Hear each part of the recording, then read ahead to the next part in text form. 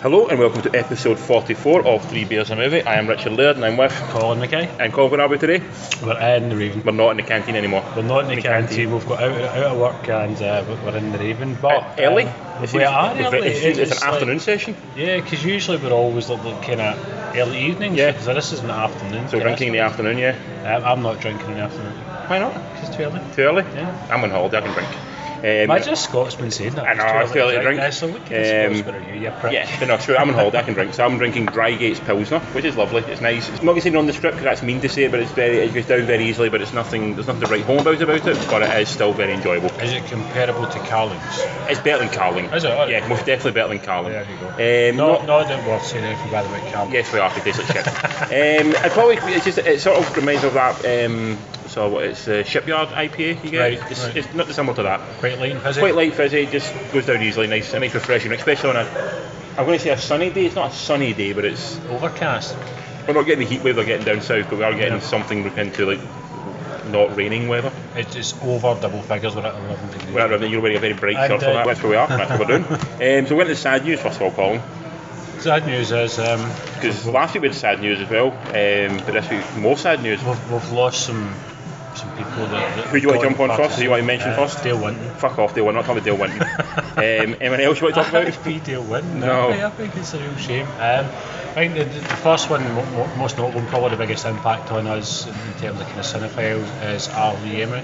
Ali Emery from Full Metal Jacket. Also, I like him in The Frighteners. And The Frighteners is in that as well. Toy Story as well. Toy Story. He started out. He was a drill sergeant. He was a technical advisor on Full Metal Jacket. Yes. And they were so impressed with him that they basically said, "This fucker." Because he was a drill sergeant. He was in the army himself. He won many sort of medals and stuff, like in Korea, maybe possibly Vietnam as well. I'm not sure if he was in World War II or even something like that, but anyway, he won a lot of stuff. So he was decorated. Decorated, yes. But his stint in Full Metal Jacket is... It's iconic. It's iconic, yeah. When you think of a drill sergeant now, that's what you think of. And everything's lampooned on him. Yeah. So yeah, definitely. And he essentially played that role for the rest of his life. He didn't really break out and play anything sort of... Which is not a bad thing. Not a bad thing. He found a role and he found a niche and he worked with that niche really well. Yeah. Even in The Frighteners, I think he's playing like a ghost of a drill sergeant and stuff like that. He even popped up and even parried himself in a few things. Was it like Loaded Weapon or something? He came in as that character as well. So he obviously knew his limitations, but if you have one great performance in life and one that people remember, to have that film, people will remember that film forever. And he's only in it for about 35 minutes, 40 minutes? Probably the first 40 minutes, yeah. But every scene he just chews it up, spits it out. Yeah.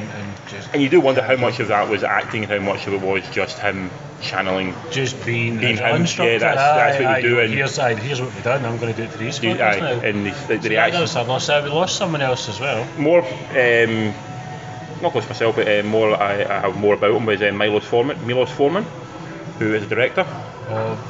The one he directed a film called One Flew Over the Cuckoo's Nest, which you're a big fan of. You saw recently, yeah. He also done Amadeus. Fucking love Amadeus. Yeah, so double Oscar winner. Two directing Oscars, so Amadeus, One Flew Over the Cuckoo's Nest. Also in a great film called People vs. Larry Flint. Which I've never seen. Woody Harrelson, great movie. Yeah. Was that Oscar nominated? Oscar nominated as well. Yeah. Man the Moon as well. Jim Carrey's Oscar nominated for that as well. 86 years old. He was sort of like the forefront of like the sort of new cinema coming over from, I'm going to say Czech Republic. I think it was Czechoslovakia. But if you get a chance, read his story, because basically he had to go and live with uncles and aunts during like the Nazi occupation. Both his mother and father were both killed in like the camps and things like that. And he managed to escape to.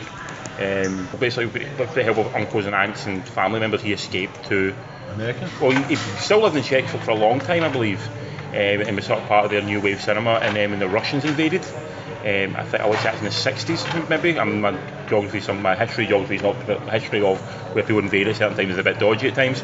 But I think I'm going to say during the Cold War they invaded Czechoslovakia, and at that point he decided to leave and came to America. And then him alongside of the Janusz Kaminski, the guy who just shot Close Encounters, all those kind of guys. Mm-hmm. So there's a real kind of unique eye on cinema. He came over, I was done well, One Flew Over the Cuckoo's Nest I think is an absolute classic. There's not a single fault in that film. Yeah. And the fact that it won Best Actor, Best Actress, Best Director, Best Picture, and Best Screenplay. Best everything. Won Best Everything. Same with Amadeus as well. I think Amadeus won Best Acting Oscar as well. Swept up. So, and I think every film we've done, like People vs Larry Flint, you got, Harrelson, wasn't it? Hollywood House's best performance. You can't really think of a better performance he did. Courtney Love as well. Courtney Love as well. Also, Man in the Moon. Has Jim Carrey ever been a better film than that? Probably not. That's a much performance. How much of that is performance of Jim Carrey? How much is him eking it out? Is very interesting. If you watch that documentary, the Jim and Andy, you can see that Jim Carrey is driving Milos up the wall. He's not really sure what it is. But in saying that, Milos named his 2 kids after Jim Carrey. Because he had kids quite late on in life. He had twins, I think it was, and one's called Jim and one's called Andy. Yeah, so obviously there must have some friendship that the lasses that he would he'd want to do that. So yeah, huge talent. Huge talent, and 86 years old. It's a good life he had. Good innings, and he'll be obviously left behind the body of work. Massive body of work. And I think particularly One Flew Over the Cuckoo's Nest is a film people will continue to rediscover over and over and over again. Yeah, more and more. Just one of my stable favourites, and always. Yeah, it's a fantastic film. Move on to more happier thoughts now. So, non-cinema viewing, Colin, what have you watched and not at the cinema this week? Non-cinema viewing this week. I'm going to jump in with the pilot for Lost in Space. So they've done a reboot of Lost in Space. Netflix, on Netflix. And I've watched just one so far, just the pilot, but it was quite enjoyable. Who's in it of interest? Can't remember now. Don't know. So it's a female playing Dr. Smith, but I can't remember. Are they lost yet, or the? No, they get lost pretty much within the first 10 minutes. Right. They're in space and they get lost. Is it better than so far than the movie with Matt LeBlanc? Yeah, do you think I could make a better movie? I liked that film. You alone liked that film? Possibly. I enjoyed that film.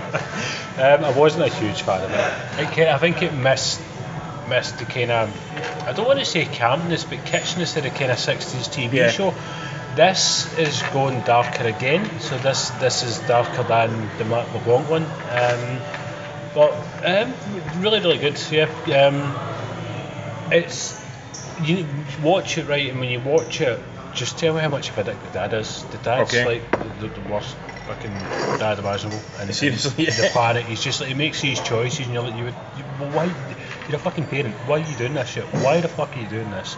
But no, it's really enjoyable, and I'm looking forward to watching the rest of them. Do you foresee it getting continuation, like it's going to last a few seasons? I think so, actually, yeah. Does it look pricey? Does look quite pricey. The robot design's really good. They've not got the kind of big Robert robot style anymore. Did Will Robinson? Has that been said yet? Yeah, no. They pretty much kind of tick all the trope of losses. Within the first episode. Right, okay. It's like tick done that, and they're all there. The theme tune and stuff like that's kind of blended into. I was going to have that theme tune as well. Not for the theme tune, but it is in the episode. In there somewhere, okay. When you hear it and stuff like that, and you get a big smell when you hear it. I love that. But really, really good.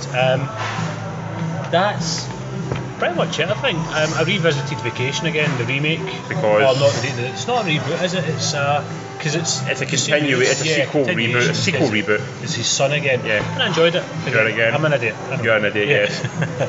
What about you? Well, me, I watched one that's on Sky just now called Hurricane Heist, which is a weird one that Sky's doing, where it's releasing it in the cinema and also on sort of their own platform and on the same time.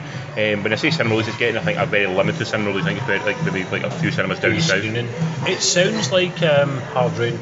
It's like Hard Rain, but it's dumb enough to be really enjoyable. It's not so stupid like, say, a Sharknado, where it's so retarded it's not fun. Yeah. This is dumb enough to be really fun. It reminds me a lot of the 90s action films you used to like, things like Twister, like Hard Rain, Volcano, Dante's Peak, all that kind of, it reminds me of that kind of stuff. Who's in it? Who is in it? You've got me thinking now. Big names are. There's a couple of decent sized names in it, or people who you think, you know what, I know them from a few things. It's a girl from Taken. Oh, the daughter? Maggie Grace. I don't like her. You don't like Maggie Grace? No. She's in it. There's also Toby Kebbell's in it as well. He plays the main guy. I don't like him either. Jesus Christ, 2 for 2. Ryan Catwan. Don't know who he is. He used to be in Home and Away, but he got made more famous by being in True Blood. No, he's in it. So they're the sort of 3 main people. And essentially, it's guys holding up Federal Reserve trying to steal all the money, and as they're trying to hold it up, a giant storm hits. Do they know the storm's going to hit? I'm not sure. There is something indicated at the start they think this will help cover their tracks, but it feels like there's been more planning involved in that to have this going on. But maybe, I don't know. But it's very dumb. It's very stupid. But you know what? See, for about 140 minutes, an hour and 40 minutes, it moves along fine enough to enjoy.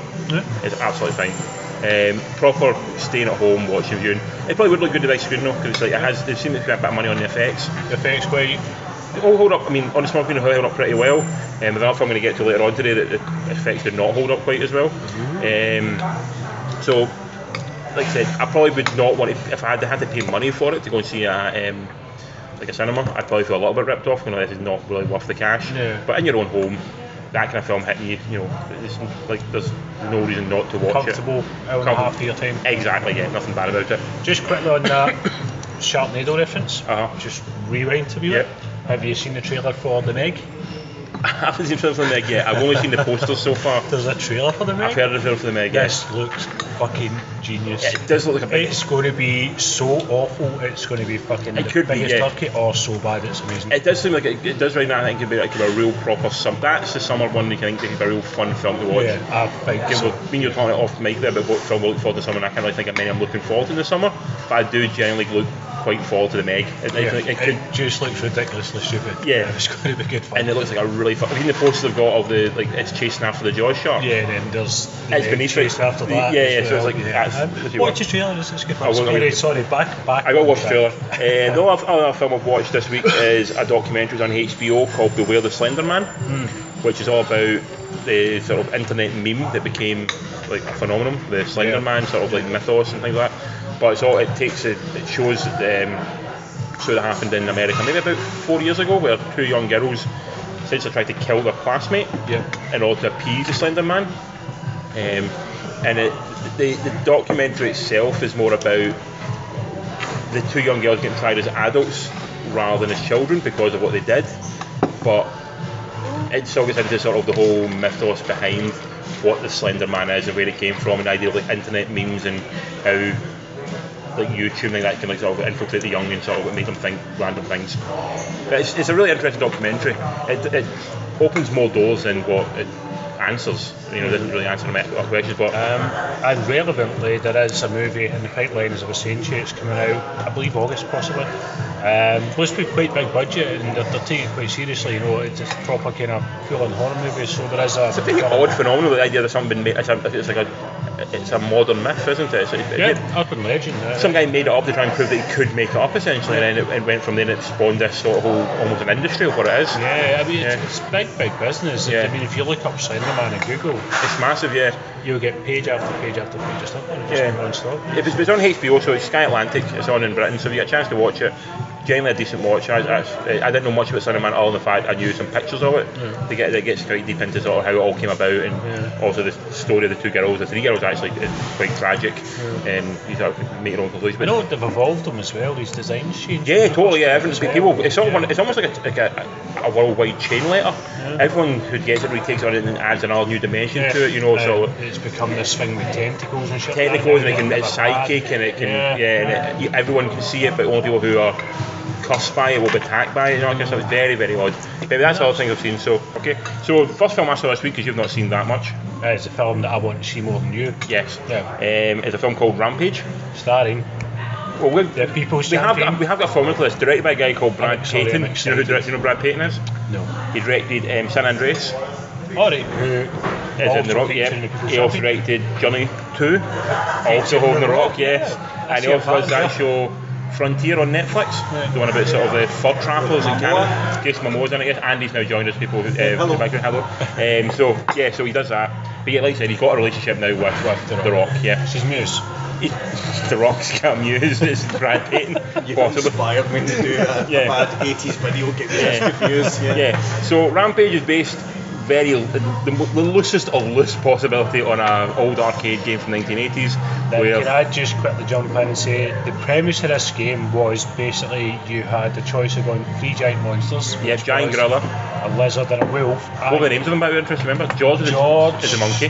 Fuck, I can't remember. Lizzie was a lizard. Yep. Ruby. Yeah. No. Ralph was a wolf, yeah. Ralph the wolf. And basically, yeah, you played one of these big characters, and you would just climb along buildings, smash them up, try not to get shot down by tanks. That was the game. That's essentially the film. They do try and put some sort of weirdness in it, where it's a virus that they're trying to use for genetic engineering that they use in space that then falls to Earth, and that's how these animals get it. Right. That doesn't make sense at all. In the film, they've got Dwayne Johnson, obviously AKA The Rock. Thank you. You've got his partner in crime alongside him is Naomi Harris from, I think she's one of the Bonds. Naomi Harris, she yeah. is. You've also got Jeffrey Dean Morgan, who's basically playing a softy version of Negan, or Negan, depending how you want to pronounce it. He's kind of put himself into a niche. Yeah, Jeffrey he Dean has just now, got the which line in is the a film in shame. this. Yep. You've also got Malin Ackerman, who played Silk Spectra and Watchmen. Oh, right, okay. She's in it. She plays the main baddie. And you've got Joe Manganiello pops up as well for literally about 4 minutes in the film. Is he hot though? He looks like Joe Manganiello running about with a gun and chasing after a big wolf. Yeah. That's what it looks like. That would do me. That's what it does. So, like I said, the plot's very simple. Big monsters destroying city, and people want to try and use these monsters for things. Essentially, that's the story. Dwayne is trying to stop these monsters. He wants to try and help George, which is his friend. Because George and him have got a relationship, haven't they? George is like his, not pet, but he's like a conservationist. Yes, he's an What do I more about this film? He's an ex-marine who's now a conservationist. He saved George in the jungle, apparently. When George's parents got hacked to death by poachers, which is the show, which is quite brutal. Yeah, and that's the problem with this film. It's extremely stupid at times, obviously, as you expect a film about three giants on a city apart. It has got some of the worst dialogue I've ever heard in a film ever. It has got a line in this that rivals the awful line from Transformers. Remember the one that Titus Welliver gives? Yeah. My face is my warrant. Yeah. There is a line in this, I'm not going to ruin it for you. When you hear it, you will love it. But it's delivered by Jeffrey Dean Morgan, and it's a magnificent line that makes no sense. Is it said with a wink? He is smiling all the way through this film. He is cheesing it up. He knows he's enjoying it, but it is a line you go, oh, that is just ridiculous. Some of the our plot lines there's so many holes in it that you can literally lose one of the monsters in it. But what he does makes no sense. The two baddies are essentially sort of like Donald Trump Jr. and Ivanka Trump, working together.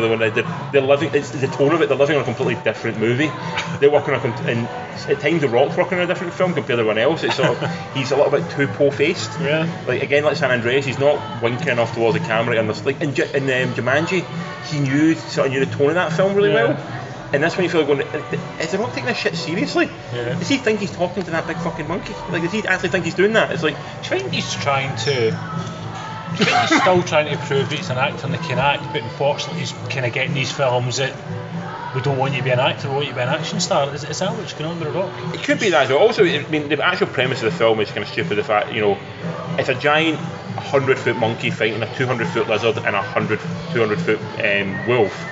The Rock, as big as The Rock is and as awesome as The Rock is, his ability to impact on those three things is pretty fucking limited. He can't really do that much with them because it's ridiculous, So kind of like his ability to act, it's limited.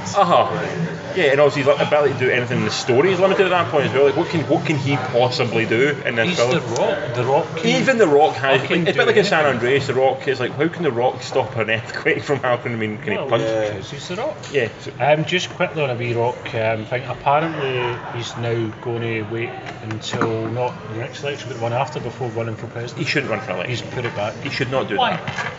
Why? Because the reason why the world is in such trouble right now is we've got a fucking reality TV star who thought, I'm going to run for presidency, let's go and do it. Now, Rock, I'm sure Rock is a great gentleman, he looks like an absolute saint amongst men. He's not a politician. The same that's what he's saying to me, he's learning. He wants to learn. No, you don't want celebrities now going the next step, after winning an Oscar or after winning make $1 billion film, the next step you go, you know what, I'm going to run for the presidency. That's not what you want from actors. Ronald fucking Reagan. Reagan was a B-list actor who became a politician and then became the president. Yeah. He didn't go straight for the number one job. I think The Rock would be a fine president. But you've no evidence to back that up at all. Well, if he can't diplomatically solve the problems, he'll just go over and sort it out. That's what the guy we've got right now is doing, and that's half the fucking problem. No, he's not going over himself. He's sending people. The Rock. Why would he not go over himself if he's got the entire 8th Army Division at his disposal? No, I think Scotland he'll sort shit out. Not to get political column, but I think The Rock. Actors becoming politicians without learning how to be politicians was a bad thing. I think The Rock would be a great president. I think no. Or Ron Perlman. No. I don't think some mighty fine biceps and their eyebrow qualifies to run a country. No, exactly, no. The people's eyebrow will get them far, but not far enough. I don't know. No. Look at Trump got Andrew America will tear that shit off his face. You know. Back to Rampage. Yeah. CGI in the finale is good. Enjoyed that. CGI before the finale, like throughout the film. Some of the trailer looks ropey. It looks very ropey, Right. like really ropey. You can really see the cut lines and the fault lines, and you go like, oh, that is Yeah. for the amount of money they're spending on this thing, you feel like you can really put that a bit better with that. That's the problem. We're so used to even a shit TV show now can have really decent CGI. Like, even something like The Flash can have pretty solid CGI all the way through it, which means Apart you from go last night, but we'll talk about about that later. another time. Yeah. But for the most part, it can be pretty solid. Not perfect, but solid. Even Supergirl, solid CGI. That's on TV. So when you see the big screen, you go, right, well, you've got more money, you should be able to do almost 10 times better. budget, yeah. And if you see bad CGI, it really does show up. And more so if the whole premise of your movie is 3 giant CGI Monsters fighting, You yeah. need to make sure that works first and foremost. Yeah. So. Like much with mock Transformers. Transformers looks real. You know, the CGI in that is spot on, it's perfect. This, less so. Okay? Out of 10, 6.5. Dude, I'm impressed. That's decent. There I was- thought you were going to go aye. with 5. No, there is definite fun For a to it. feature, that's There's decent. most definitely be maybe fun to be had Yeah. with it. The faults are there, obviously, as you expect for that kind of film. But you know what? Overall, I watched worse films in the cinema this week. In fact, in the last 2 hours, I've watched worse films in the cinema. So it's passable. It'll probably. I saw it on a big, massive screen as well, so maybe that helped it as well to sort of enjoy. Done Entertained, its job. and it's happily quite short. I think it's about 140 minutes, not 140, an hour and 40, so about 100 minutes long. So it just moves by at a pretty decent pace. So yeah, definitely worth a watch. Cool.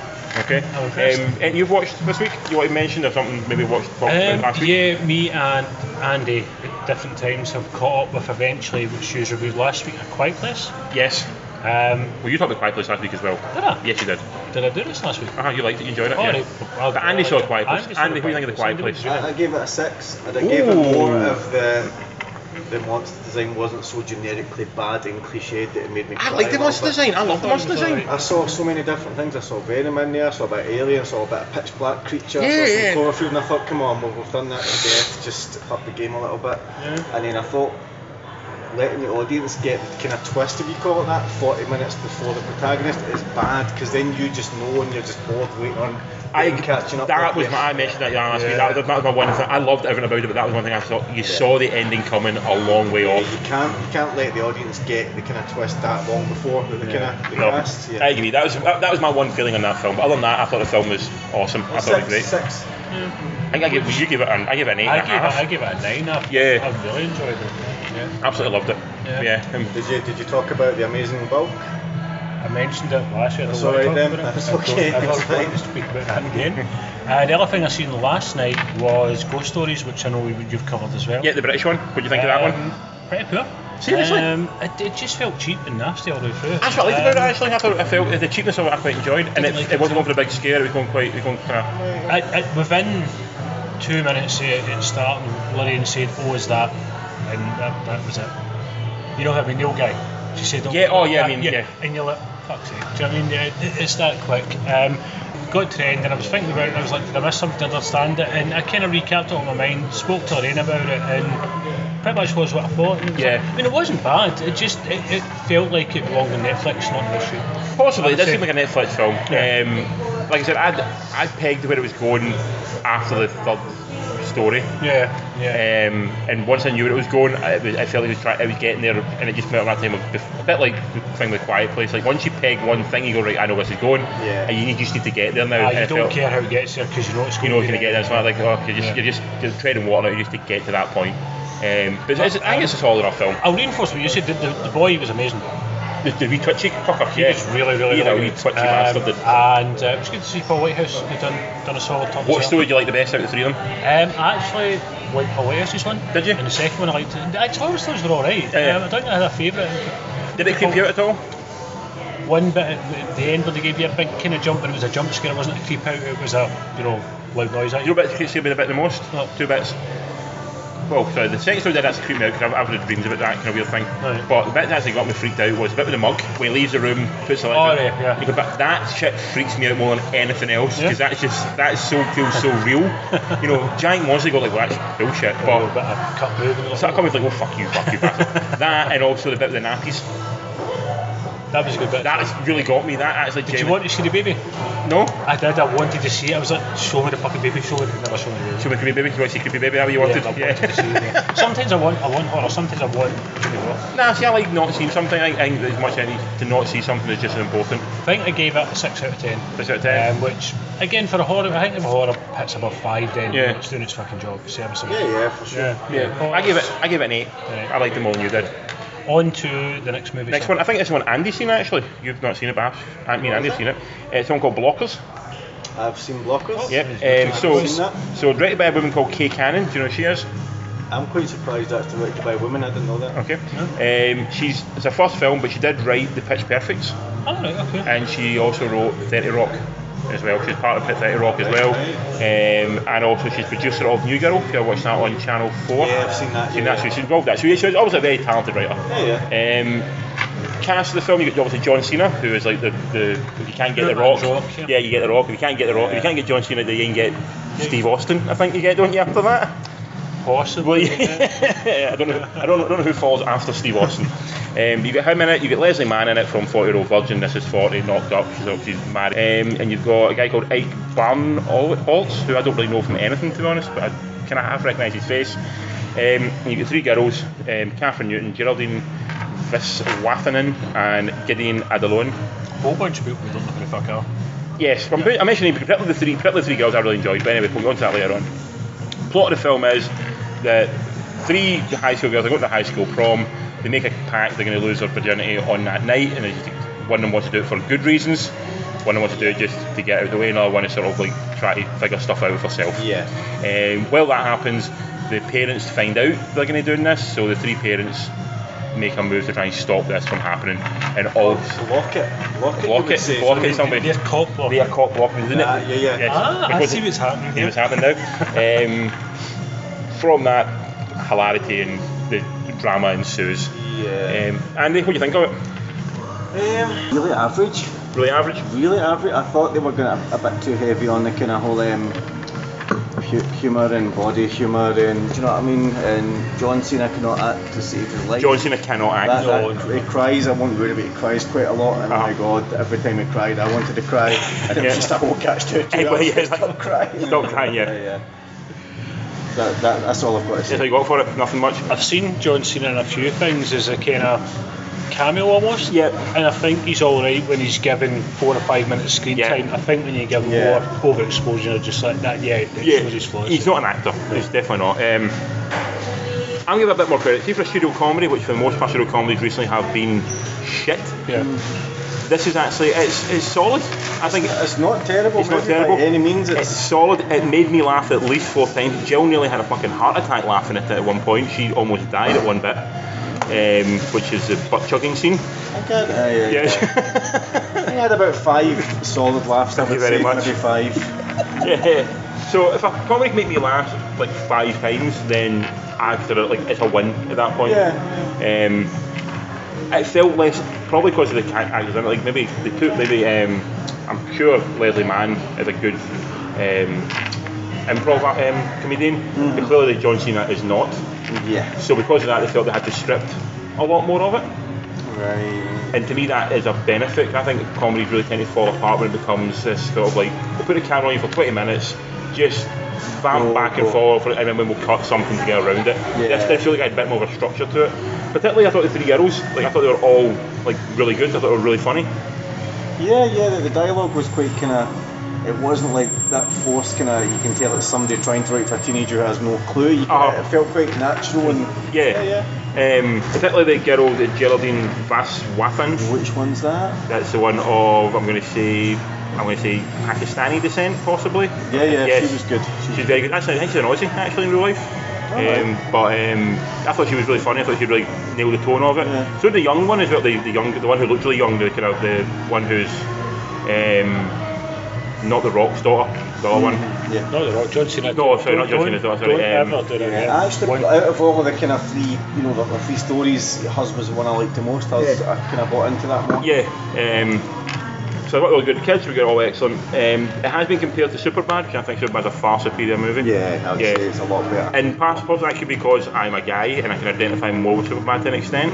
I'm not a parent, so I don't really get the parent side of this film. And equally I'm not a 16-year-old girl, so I don't really get that point of it either. So maybe there's a certain bit of identification with the film. Whereas you've got a teenage daughter, so that's why you didn't like it as much. Yeah. Maybe. Possibly. It raised far too many questions. I might have had a few thoughts about killing my daughter's boyfriend throughout the movie, but yeah, so that's why we didn't really get it. I'm going to give it 6.5 out of 10. 6.5. Who would you give it? Straight down the middle, 5. Right. It's certainly not a terrible movie, but I just thought some of the humour felt a bit flat. You paid for it, obviously. Yeah. So you paid for cinema, so maybe more of your once you pay £10 for a movie, you've got a higher expectation of what it should be. Yeah. If I'm getting it for free essentially, then I'm not really caring. I can go like, okay, if this is bad, it's not a big deal to me. I'll go see something else. I'll go see something else and that'll balance it out. Whereas you're going to go, well, I've had one film to see this week, this is what I picked, and I felt let down by it. Yeah. But it's still solid enough to watch. Yeah, doing that kind of thing, it's not the worst. Will it make a better TV watch? I think so, yeah. See, you watch it at home at Netflix like one night, I think you beers, probably a wee chuckle maybe? I think you enjoy it a lot more. I think the way you see a film makes a big deal, and I think paying £10 for that film, I probably would feel a bit ripped off. But at home, on my couch. And I won't lie, a lot of the stuff that put me off it is specifically John Cena. I just thought he was terrible in it. Genuinely, if they'd I'd have even preferred The Rock, and I don't like The Rock in that. But it does feel, it feels like they're trying to make John Cena a thing. Yeah. And the same way they tried to make the kid from Breaking Bad, I think, at one point, remember Aaron Paul? And everything. And we just went, well, we just don't want him in everything. And I feel like John Cena's that guy that's never tried to put John Cena into everything, but people just don't really want him in everything. They just feel like they're quite happy with him doing the 5-minute cameo in, what was the one he was in with Amy Schumer? Oh, I don't know, the one with Mel Gibson as well, who was in recently. You can see that he's not naturally inclined towards comedy, because the other guy was quite funny, the other adult, he was quite, but whenever John Cena tried to comedy, it kind of felt a wee bit flat. You feel like almost in maybe the first couple of days of shooting have tried to do like the improv thing, and they went, this shit's not working, this is not happening, we need to try and tighten this up, and then you guys lead them down a path, and from that path we'll be able to put something together. I felt that's the way it looked like to me. Like 6.5 out of 10, so it's not bad, they're not great. Randy gave it a 5, so an average of 5.5. Which is a recommendation of like, it's not awful. Not awful. Yeah, not awful, put it in the poster. Come see this one, because it's not awful. It's not the worst. Next film I've seen this, I don't think you've seen this one, is a film called Love, Simon. I have not seen it, which is about the boy who is gay. Yes, directed by Greg Berlanti, who directed the film called Life as We Know, which is a really terrible romantic comedy. But he also is more famous now for being the producer and driving force behind things like Flash, Supergirl, Green Arrow, Riverdale, all the sort of CW shows. He's CW man right now. Okay. The plot of this film, like you said, it's a young boy in high school, and he had a great life. He loves his family, he loves his friends love him, he loves his sister even, and he's got a great life, everybody loves him. He's got one secret, and that secret is that he is gay and he can't tell anyone about it. In the film you've got Nick Robinson, who is from Jurassic World. The older kid. He's in it. You get Catherine Langford, who's from 13 Reasons. She plays 13 Reasons Why, I think it's called. It's on Netflix. Cool, have you seen that movie then? What? 13 Reasons Why? The TV show? Yeah. I love it. Yeah, so the main girl in that, the one in that, she's in it. She plays like his best friend. You've got Logan Miller, who is like sort of, if there is a bad element in the film, he's the actual element. He's the weak link. Yeah, you've got Kean Lonsdale, who plays Kid Flash in The Flash. He's in it as well, obviously coming from the Berlanti world. And you also get Jennifer Garner and Josh Duhamel playing like the two parents. I do like Jennifer Garner. I like Jennifer Garner as well. People give her a bad rap. She's cool. I like her. She does her job well. I'm a fan of her. I'm a fan of that wee boy you just mentioned, the Kid Flash. I think he's terrible. He's an actor, do you think? Terrible actor. Horrendous, oh my god. Are you even more annoyed he turned up in Legends Tomorrow now as well? I'm still not caught up with that. But he's horrendous, oh my god. He was ruining the Flash for me, and I love Flash, and I was just like, we need to get rid of this boy just now, soon. No, unfortunately Berlanti likes him. Like I say, we like Garner. Even though she hates Kevin Smith, we like Jennifer Garner. So anyway, film itself, all the cast as you imagine, all pretty good. They've all been in good stuff in the past. I don't hate Kid Flash as much as you do. I think he's alright. It's a pretty solid rom-com. There's not much depth of character beyond Simon, he sort of obviously the focal point of the film, so everyone else's stories are very periphery to that, so you don't really get much about them other than the fact they live in his world. Right. It is, despite having guys like the Kid Flash in it and having an Asian kid in it at some point as well, it is the most fucking whitest middle class film I've seen in a long time. Okay. You said when you watched Blockers, felt like it wasn't an adult writing for kids. You could sense it was somebody who maybe knew that world. Somehow, maybe the young kids themselves, writing from that perspective. This feels very much like an adult writing how he thinks kids behave, and it's like it didn't. That's not what it is.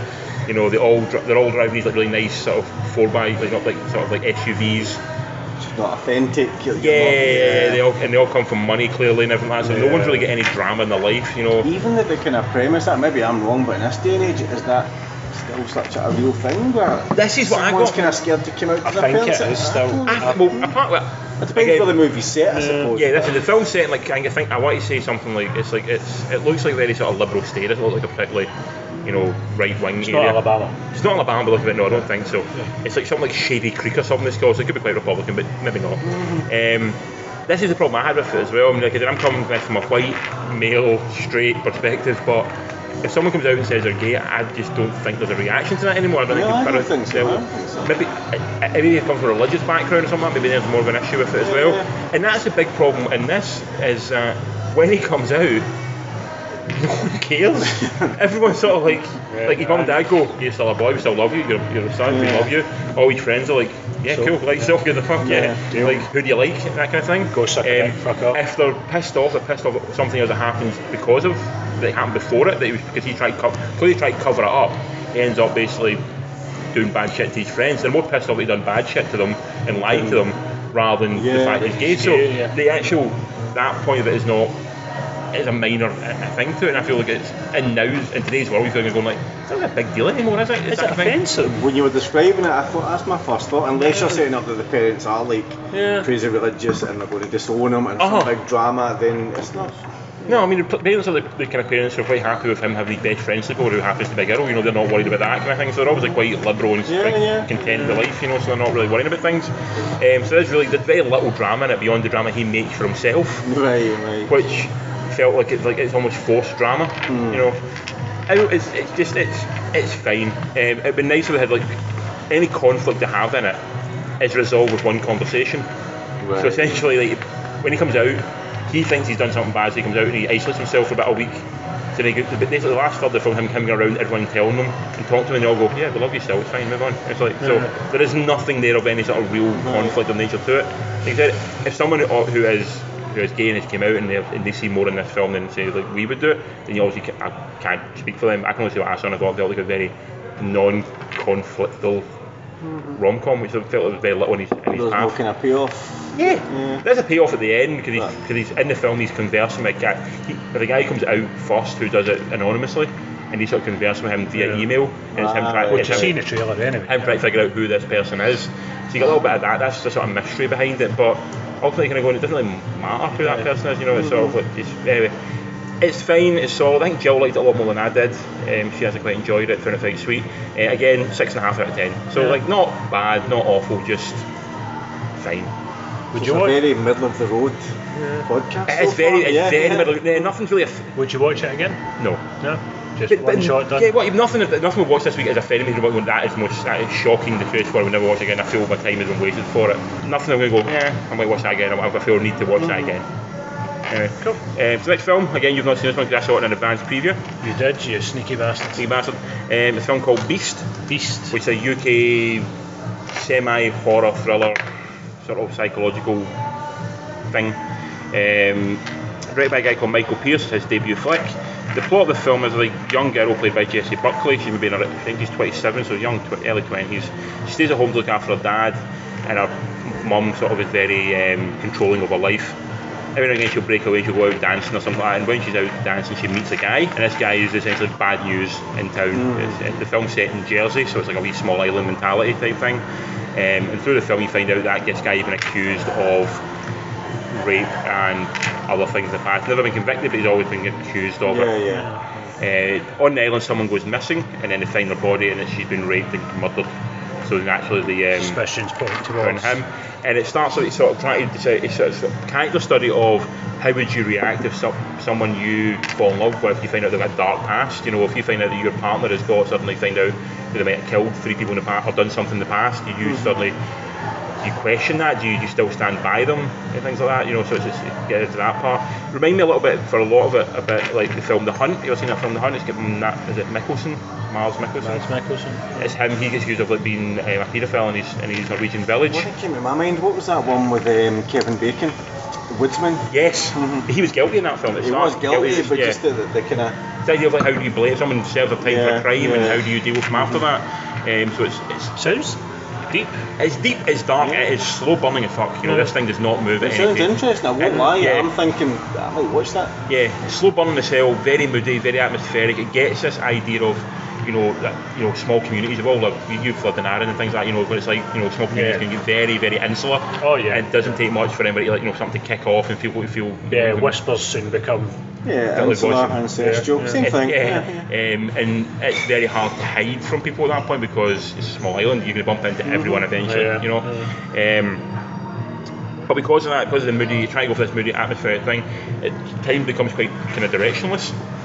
You kind of go, I kind of wonder where it's going, what its purpose is, and you know what point it's trying to make, and really good maybe 20-minute chunk of the film where I just felt kind of lost. And just cut it out and not doing a better film. I don't know if it cut it out. I don't know what it was trying to do. I don't really know. Maybe someone who's smarter than me and knows film better than me can explain what it was trying to do. But I felt like it was completely unnecessary. I felt like I got bored. Right, and that's like if I get bored in the cinema, that's kind of meandering. Yeah, it'd be very much meandering. It takes a really it takes a left turn in the finale, which felt tonally out of sorts with the rest of the film. Oh. And then because of that, it felt like the rest of the film sort of suffered because of that. You start looking the film through, because the last thing you remember the film is the finale. Yeah, so that you get a retrospect from the beginning and you're looking, wait a minute. Yeah, this ends here, going like, why does it end there? It doesn't really make any sense to end there. So quite jarring, quite inconclusive. So because of that, it kind of fell kind of flat for me. Out of 10, sir? 7. 7? So That's slightly better. right. That's still, I was waiting for a 6 I'll say this, and a 5. I will say this, so I gave it a 7 out of 10. I think most of the cinema we're in with, we give it about 2 or 3. Right. No one has walked out seemed particularly happy with this film. Right. You know, did anyone walk out during? No one walked out during it, but you can hear a lot of murmurs at the end of the film of dissatisfaction. Yeah. As a directorial debut though, do you see this guy doing good things? You definitely see there's something there. Yeah, the guy can definitely do something. He's got an idea. He's got an eye for atmosphere and tone. For the most part, and he knows how to take a shot, but we're not He'll just hone the craft a wee bit. Yeah, definitely hone the craft, storytelling. Yeah, better script. And it's I think he wrote it as well. And it's going to film you're watching. There's like 6 different companies coming before the credits. So it's all been crowdfunded and God knows what. It's been a labour of love, so you can definitely see that one. But you know, definitely, I don't think you get much of a release. I was surprised it was actually the unlimited screening, sort of like an advanced preview, because it seems very out of sorts. Normally those kind of films are kind of bigger budget. It's a low budget British movie film. I'm kind of glad I did it, because it's kind of film people go and see because it's on the advanced preview. You know, if they put Ready Player One out in advanced preview, which I was delighted to have it as an advanced preview, but also going like, I'm going to see that film anyway. Like, I'll go and see that film when it comes out, no matter when it comes out. Yeah. This is sort of like, I might not go and see this film, or I might be struggling to go and see it, so putting it on then it means I can make a point of going to see it, and it feels like a nice way to go and see the film. But solid enough, 7 out of 10. And the last film, Colin. Last film, which we just seen an hour ago. About 2 hours ago, yeah. Is Truth or Dare. Truth or Dare. From Blumhouse. Blumhouse's newest film, I've seen the trailer for it and I don't fancy it at all. Good choice. We'll tell you why. So directed by a guy called Jeff Wadlow, who did a film called Cry Wolf back in the day. I've not seen that. Never Back Down. Yep. True Memoirs of an International Assassin with Kevin James. But what he did do, which we did all like, is Kick-Ass 2. Oh, he did Kick-Ass 2, yeah. Really? Okay, so bit of credit with that one. I just say I'm not a fan of Kick-Ass 2. Are you not? No. I think it just totally was not even a patch on the first one. Oh, it's not a patch on the first one, but I still enjoyed it. Same way that. No, I didn't. Didn't enjoy it at all. I quite like Kick-Ass 2. I think it was alright. So the plot of this film is a group of kids go on spring break to Mexico. Yep. While there, they get talked by a guy into going to an abandoned convent to carry on the party. Where they then play a game of Truth or Dare. Yep. That Truth or Dare game gets basically enchanted. Possessed, enchanted by a demon. Yep. So the Truth or Dare game doesn't stop when they leave. Yeah. So they're constantly sort of basically made to play Truth or Dare throughout their life. Yeah. By random methods. And if they don't If they don't tell the truth, they'll die. or do the dare, they'll die. Die as well. Yeah, Yes. pretty much. And That's it's- Sorry. Can I give it a 1 out of 10 already? In the film, you've got the main lady in it is Lucy Hale from Pretty Little Liars. You've got Tyler Posey from Teen Wolf, Violet Bean from Flash. She plays the other Flash, the girl Flash, Jesse Quick. Jesse Quick.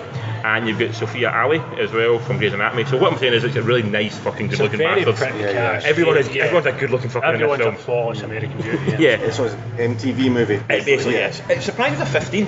There was one or two bits in it that I can see why it was. Yeah, but I can see what. But I always think that's the kind of film you've got to try and promote to like as a 12, Yeah. not as a 15. Yeah. Because it feels like when you put a 15, you're losing. Because like, I'm not. No one who's watching 15 horrors, I'm guessing, is watching Pretty Little Liars, Teen Wolf, and Grey's Anatomy. No. So you want to try and aim it towards the audience who's going to watch that, which will be your 12-year-olds. 13-year-olds, Ah, you're going to watch that. Maybe Colin, what did you think of it? Fairly generic stuff. It was inoffensive. I've seen worse horrors. I've seen a lot better, but it pretty much ticked every horror box. Yeah, it did.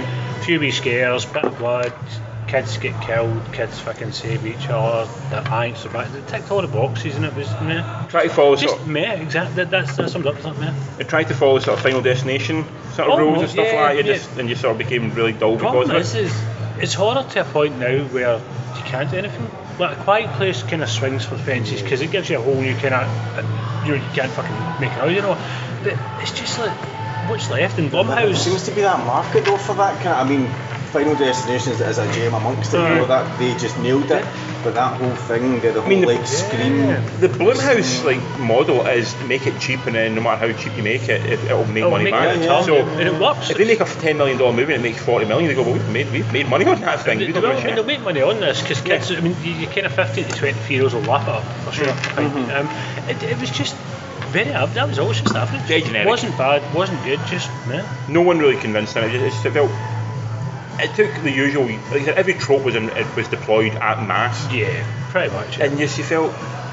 It felt dull because of that. Yeah. Whereas we talked about Ghost Stories yesterday and earlier on today was there's a lot of tropes in that, but I think they're executed better. Like, if somebody can get down a darkened staircase, why are they going down a darkened staircase? Yeah. Give me a reason why the purpose to that. Don't you make them go down it? If they just go down it, then it's stupid. That's the purpose of why they actually go down that staircase. Yeah. So it's not really worth writing home about. It's very, like I said, very average. I would say even more than kind of the last few movies we spoke about, this is definitely a TV movie. Yeah, sure. I would, quite comfortable kind of Sunday night viewings, before you go to bed, and you're not going to have nightmares. So you or get anything scared like at all, that. any jump? Again, from that company, you're not going to expect anything different. I suppose. Do you know what I mean? That's So it. They've definitely got a formula, Blumhouse. They have a film, but every now and again they'll break out with something amazing. They'll break out with Get Out, Now and again, it's like. or they'll do something like Whiplash. Which was surprising. They have get moments when they do something. But again, even Get Out and Whiplash, when they did them, they're still only doing them with like a $10 million budget. It's like, well, if this fails and messes up, we are not at a loss for it. We'll make all our money back on Purge 5. Yeah. That's all they're worrying about is making. They've got a bottom line of what they do with films. And if you look at Blumhouse's Jason Blum, his IMDb page, if you look at like upcoming projects, Jesus. it's massive. Like, Aye. he's huge. He's obviously involved in. He's just got so many like balls in the air to try and get stuff underway, and so he's just basically a factory, a treadmill It's of just churning constant. shit. I think is he involved in the new Shyamalan film like Split? Is he involved in the new Glass one as well? I think he is. Yeah, so they're involved with that. I mean, that's going to make massive money because Split made huge money. Yeah. Glass is going to make massive money. I'm sure maybe there's some sort of maybe in Halloween, maybe possibly some sort of touch in that. Yes, I mean when you look at him, I think he's doing Spawn as maybe well. 40 or 50 projects. He's doing Spawn? He's doing Spawn, yeah. Who created Spawn? McFarlane. Todd McFarlane has been wanting to do Spawn for years, and every company keeps offering him big money to basically, you sign it off and we'll take it away and we'll do it. And he went, no, I've got an idea for a film that can be sort of a low budget. Yeah, really, he wants Spawn to be more in the shadows, Boogeyman, it's not big CGI. Exactly, he wants a dark, like sort of, he wants to make like a really sort of 10 million, 15 million budget Spawn, and no one was going to be willing to do it. They want a superhero film, they want a massive big. And he's held off for the last apparently 10 years, and apparently Blumhouse stepped in and said, you know what, we'll give you a chance to do it, let you direct it, let you write it, but we'll only give you a 12 million budget. And he's like, that's exactly what I want, that's what I'm going to do, I'm happy to do that. So he can do that. So they said they can do a lot, they can do a lot with that money, they can. And part of what I've listened to an interview with Blumhouse, what he says is if you give people full control, they're actually more likely to take on any notes because they think it's not interference. So if you're constantly interfering, they're going to kick back on it. Yeah. If you say, like, you can do what you want, and every now and again you go, you know what, can we do this? And they go, oh yeah, you know what, it's a good idea, we'll do that. You know, there's less of it, and people are more likely to give up Final Cut than they are on other films, because they're going to go, you know what, you get a point, you know what you're doing with stuff, we can work within that. So because there's such low risk on it, there's no risk, and this film just seems exactly like that. It's absolutely low risk. There's it's almost like the kind of Adam Sandler formula. For sure. Same budget, you know, they'll make the money back, and just and it make its money back easy. Blumhouse, I don't think any. I reckon it's failed. No, they've all made money back. Even like Ouija, which was utterly awful, still made its money back. For sure, and then some. And then they've also got the big ones. They've got their Purge ones. They've got their Insidious ones. They've got their Annabelle ones. They make stupid amounts of money, so they can live. Those films fund any sort of vanity project one of them might want to throw at something somewhere. Being a horror fan, it's not a bad thing. I know a lot is generic, but being a horror fan, it's nice to see horror getting a bit of attention and somebody that's willing to invest in it and kind of give it a bit. It's almost a good time for it, because like much of this is a bad horror film. Sorry, not bad. Average. Yeah, very average. There's been some real horror gems out the past like 5 or 6 years, but you go, those are Stonewall classics. You didn't like A Quiet Place much, but I think that as a classic horror film. No, exactly. Even stuff like A Witch. The Witch was out recently. It Follows. All that kind of stuff. Like that. Yeah, there's a wee kind of resurgence over the past few years, and really good horror films. Blumhouse has just helped to build that, and he's doing good work. I think it will just get stronger. I will honestly admit that a lot of those films you just mentioned, It Follows, blah blah, I think they're all, compared to the kind of like the kind of high point of horror movies back in the 80s, 90s, whatever, they are just average movies that are out just now, but it's setting the platform, it's getting horror back in the limelight, and they're only going to get better and better and better, and they'll get bigger budgets. And I would say something like The Babadook and The Witch can go up against anything from the 70s and 80s. I don't think so with The Babadook. I was genuinely let down with that movie. What about The Witch? I like that. I think that can go up against anything. That's different, though. That's a weird one, The Witch, isn't it? Because it's not exactly horror. Since when did The Rabbit become horror? No, it's definitely horror. It's definitely horror, yeah. I didn't. I think it was more kind of edge of your seat stuff, but not horror. Like, it's tense, but I was still scared through that whole film. Yeah, I think it's a great film. Stuff like that. But, 10, sorry, 4. Out of 10, I'm giving it a 4. 5. 4 or 5, yeah. So it's very average. Very mediocre film. Not a bad film, not a good film. If you like horror, go and see it, because you can owe it to yourself anyway, but don't expect anything more than... I think we got what we expected from it. Nothing more, nothing less. Yeah. But out next week. Out next week, sir. Still out is Peter Rabbit. What else is still out? Still out is Death Wish. What else is still out? Still out, Amazing Great Showman is still out. And you still haven't? I still haven't seen it, no. I mean, they might be waiting just for me to go and see it. Death Wish I've not seen yet, but looking at it. Death Wish again? Bruce Willis. Yeah, Bruce Willis. Terrible reviews. Yeah. Terrible. It's on early morning now, so it's not really getting. It's not doing business at all. I don't think it might be one that you're going to see on Amazon in a few years. He's a bit of a falling star, isn't he? Bruce Willis. Mm-hmm. Do you know what? Judging by some of the shit I've heard about him, maybe deserves to be there. Or judging by what Kevin Smith said. Yeah, that's it. Kevin Smith's not the only guy I've heard give bad stories about Bruce Willis. Yeah. He's one of those guys. If you can find a director who can engage him, like say example Rian Johnson for Looper, can engage him properly, you can get the Bruce Willis you want on camera. But if he's not in the mood, or if he's bored and he's doing the money for the money, or whatever reason it is, he does. I mean, you can see the telephone lines he's phoning in so much. Yeah. At least Nick Cage, when he does some of these really bad straight to DVD movies, he's still committed to performance. He's still giving something to it, But no, Bruce is sort of he's just. What was the last great Bruce Willis film? This has been a long time since I've seen one. Like I love Die Hard with a Vengeance. I'd probably say Luke. For me personally, probably Looper. And before that, it was probably Fifth Element, and everything between I just wasn't a fan of. There, you're sitting on the stink. Yeah, it's got a dull. Yeah. So anyway, that's still out. New out next week. We've got The Wildling. Seen trailers for it. Seen a trailer for that. Interesting. Maybe. You could fall into... What's the other horror that they have the trailers out for? That actually proper looks scary. They're saying it's the new... No, they're saying it's basically the new Exorcist. I saw the trailer for it. Sort of like... Hereditary? Yeah. Yeah, it's got Toni Collette in it. That looks really fucked up, yeah. It looks good. You watch a trailer. I mean, everybody just looks creepy as shit, to be honest, doesn't it? Yeah. It's out in 3 weeks' time, I think, in 2 or 3 weeks' time. Yeah, it looks good. Okay. Also, you've got Every Day, which looks awful. I mean, it's like a teen romance where a girl's got to fall in love with some boy's ghostly soul. It It looks awful. Is that not just Casper?